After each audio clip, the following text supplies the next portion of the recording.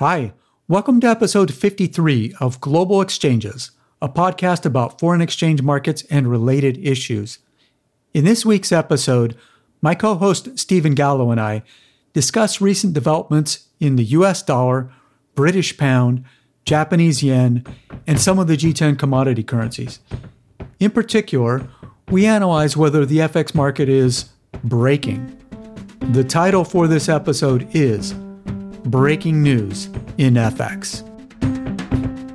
Hi, I'm Stephen Gallo, a London-based FX strategist. Welcome to Global Exchanges, presented by BMO Capital Markets. Hi, I'm Greg Anderson, a New York-based FX strategist. I'm Stephen's co-host. In each weekly podcast like today's, we discuss our perspectives on the global economy and the foreign exchange market. We also bring in guests from the FX industry and from related financial markets, like commodities. We strive to make this show as interactive as possible, so don't hesitate to reach out by going to bmocm.com/global exchanges. Thanks for joining us.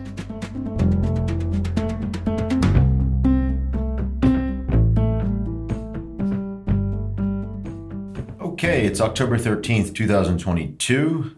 We are well into the fourth quarter.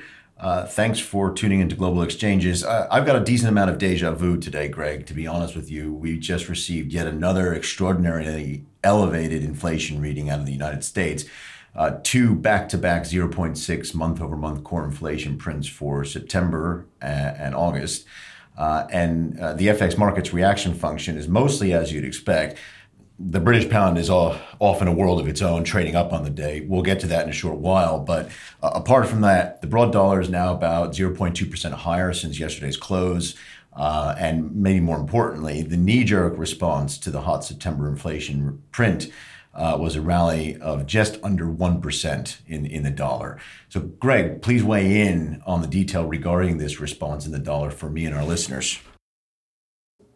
So earlier in the year, we talked a great deal about the correlation between the US dollar and the FFZ2 futures contract. And just a reminder, FFZ2 is the Fed funds futures contract based on the Fed funds rate in December of this year. Today's hot CPI reading caused FFZ2 to price in 8 additional basis points of rate hikes this year.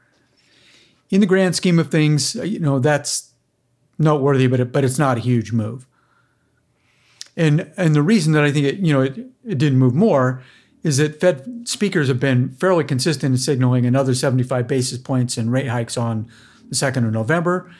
And if the Fed didn't go by 100 in September, then they almost certainly won't in November. And I'll just reminder, hot reading, but CPI year over year did drop by 1/10. So at any rate, the Fed funds futures curve did add about 10 basis points worth of hikes for the 14th of December, now taking it up to about 66 basis points priced in, or what's called just slightly higher than 50-50 odds of the move being another 75 instead of a downshift to 50, as was baked into the dot plot from the September FOMC. So how much should 10 basis points more for the December meeting impact FX? Well, the 0.9% knee-jerk response in BBDXY that you mentioned, Stephen, it seems a bit big. So I'm not surprised that we gave about half of it back over the past hour or so. But here's the thing I want to highlight.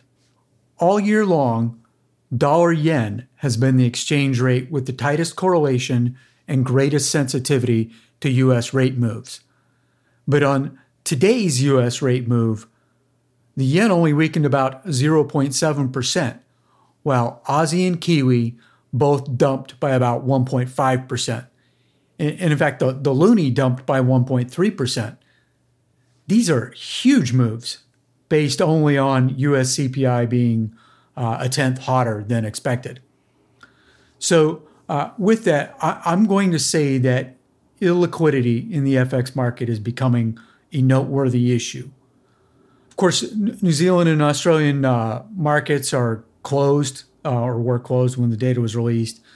So I can kind of understand low liquidity exacerbating things a bit for those two.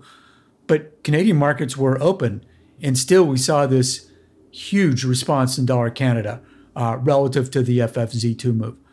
So with that, I'm just going to point out that the FX spot market in the less liquid G10 currencies is beginning to show signs of real distress. I wouldn't call it broken just yet, but we may be in the beginning stages of it breaking. Yeah, Greg, I totally agree with your comments on the lack of liquidity in spot FX.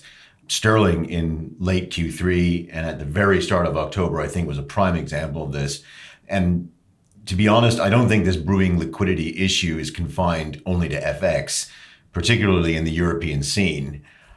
As for the fundamental story for this illiquidity in the FX market, one thing I'd like to point out is what I think is related to an important issue for the global currency space. That being that we still have the Fed hiking, even though they're being very clear about where they want to get to. We still have the Fed proceeding with hikes and quantitative tightening taking place in the background.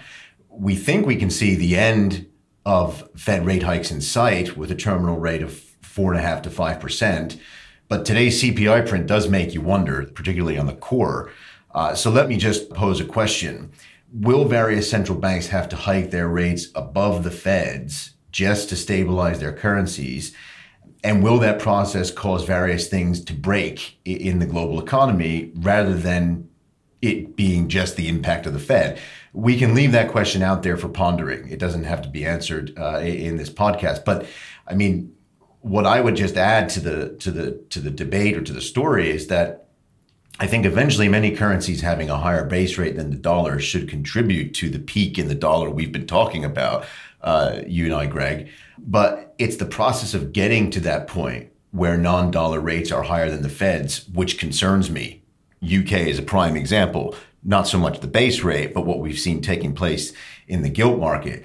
I mean, if there are things keeping central bankers up at night, this has to be one of the factors on the list, that the financial distress and the liquidity events caused by them trying to keep up with the Fed, it could cause a lot of distress for the global FX market.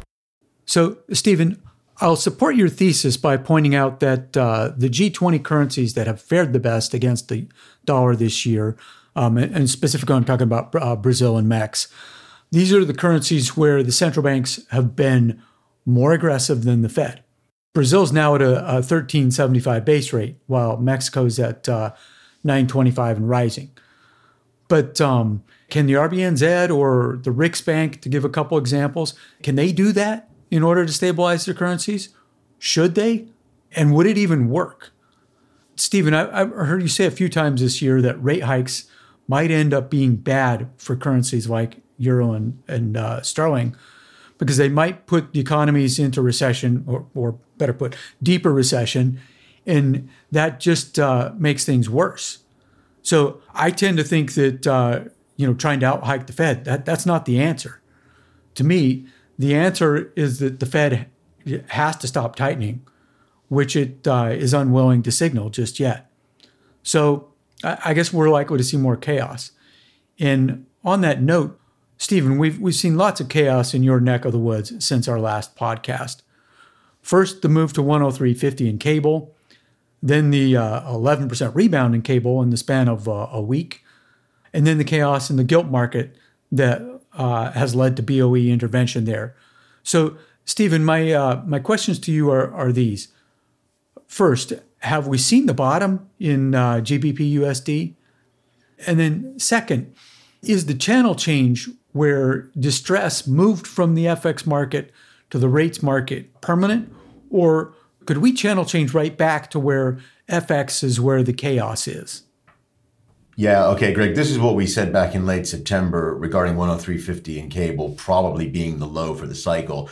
I would say so far, price action in cable sort of confirms this, although I do think there will be opportunities, Greg, to buy sterling below 110, the figure that is in cable, within 1 to 3 months, which leads me to your question on volatility. To paraphrase what you're asking, will volatility migrate from being extremely elevated in gilts to being extremely elevated in both cable in implied vol terms and gilts simultaneously? And I would say, yeah, that is still a very high risk over the next 1 to 3 months, unless the Fed blinks or something, or underlying inflation pressures completely roll over. And here's why I'd make that overall argument, Greg. First of all, it looks to me like gilts and sterling have both lost their safe haven status. I haven't seen anyone really talk about this yet, but gilt yields higher is now a risk-off move, just as gilt yields lower is now associated with risk-on. And for sterling, that dynamic in the bond market simply compounds the currency's risk sensitivity, which is already high due to the UK's chronic current account deficit. So higher interest rate risk and higher credit risk means a lower sterling. Second feature in my argument, Greg, would be binary risks, feeding into the volatility situation. Why are they going to get prolonged sticky inflation in the UK or not? Why are they going to get a brutal winter or just an average one in terms of temperatures? And there yet may be even more pressure on the government to provide support, or there may not be. The other binary risks are Bank of England related and also political. Will the BOE have to step in and buy gilts again if it suspends the program at the end of this week? Well, that depends on a number of factors, many of which I mentioned just a few seconds ago. But it also depends on what the government does. Today, Greg, we found out that, I'm sure you saw, we found out that the government is apparently taking steps to roll back more of its unfunded tax cut pledges. Now, if you had asked me yesterday, I would have never told you that this would happen this week. But could the government do a U-turn on its U-turn? That's not impossible. And, what I've been saying for a long time now is as the clock ticks down to the next election, you'd think that a government in this position with its poll numbers crashing will attempt to keep the fiscal taps turned on. The third and final point in my argument, Greg, I'm not sure the adjustment in UK real and nominal yields is completely done yet, unless inflation comes in surprisingly weak. But here's an example for you. The UK basically has double-digit inflation. It's got a war on its doorstep. It's in an energy crisis. The coldest months of the year are probably ahead of us. It's got a chronic current account deficit. And even if the government ditches more of its unfunded tax cuts, the UK's fiscal position isn't in the greatest of shape. And sterling is no longer the world's top reserve currency. And so I had a look today, and based on where 10-year break-even rates were at the time, the UK's 10-year real rate of interest was less than 1%, while the US's equivalent was closer to 1.5%, 1.6%, something like that. Now, I'm not sure that's completely appropriate, unless there is a notable shift in the UK's fundamentals, but to me right now that it doesn't look appropriate. If that adjustment that I've been mentioning does come at some point, and that's a big if, I don't think it's likely to drive cable to new lows, as I mentioned already. But it could drive it to the 105 to 107 range before this cycle is over. And that would probably be the point, Greg, which we'd get volatility in gilts spreading to FX, causing volatility in FX possibly to exceed volatility in the bond market. So that's me finished with sterling. I think I've made my points pretty loud and clear. I want to switch back to you and get your thoughts on another battered currency, the Japanese yen, Greg. As you've mentioned in prior publications, we've seen dollar yen trade through the September intervention high, which was close to 146. Should we prep for more intervention from the MOF? And dare I say it, do we need to prep for a change in policy from the BOJ? So the intervention you referenced occurred on Thursday, September 22nd. And we now know that it was worth about 20 billion USD. It knocked dollar yen from we'll call it 145.90 down to, let's say 140.35 in the span of less than an hour. But by the end of the following Monday, the 26th, we were back above 144 in dollar yen and pretty much stayed there for 2 weeks. So look, there are two ways of looking at the effectiveness of the intervention. If your expectation was that the intervention should mark a top in dollar yen and not get permanently lower by punishing foreign speculators, then the intervention was a big belly flop compared to that benchmark. But look, I would argue that we are not in the swashbuckling era of FX speculation like we were at the start of my career. So that expectation, it's misguided. This is not the dollar yen of the 1990s. That was an exchange rate that still had Japan running a current account surplus underneath it.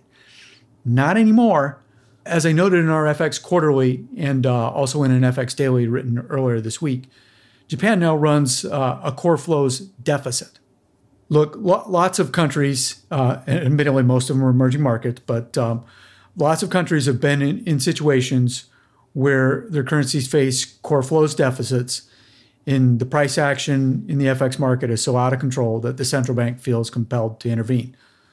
But in those situations, the benchmark for success, it's completely different. Slowing down the move and keeping the market functioning with two-way liquidity means that the intervention did its job in that type of a situation. And so that's what I'll say about this one. The intervention thus far has kind of done its job. Look, the fact that the yen fell by less than the loonie on the CPI knee-jerk response that we talked about earlier, that means that the intervention somewhat worked. But I will say the physical overhang of the 20 billion USD provided to the market, as well as the psychological overhang of the intervention, those things wear off over time. So yeah, I think the MOF will end up needing to intervene again. And I would point to somewhere on the 148 handle, maybe around 148.50 is where I think they'll do it again. And I think if they do, it'll probably hold the market in check for a few more weeks again. But your comment about the BOJ is right. To really stave off 150 and let's say on a horizon, by the end of this calendar year, to do that, the BOJ may need to scrap the yield curve control mechanism. And doing that, I think, would allow the chaos to shift from the FX market over to the bond market for a season. And then that buys some time for the Fed to signal that it's nearing the end of its rate hiking phase.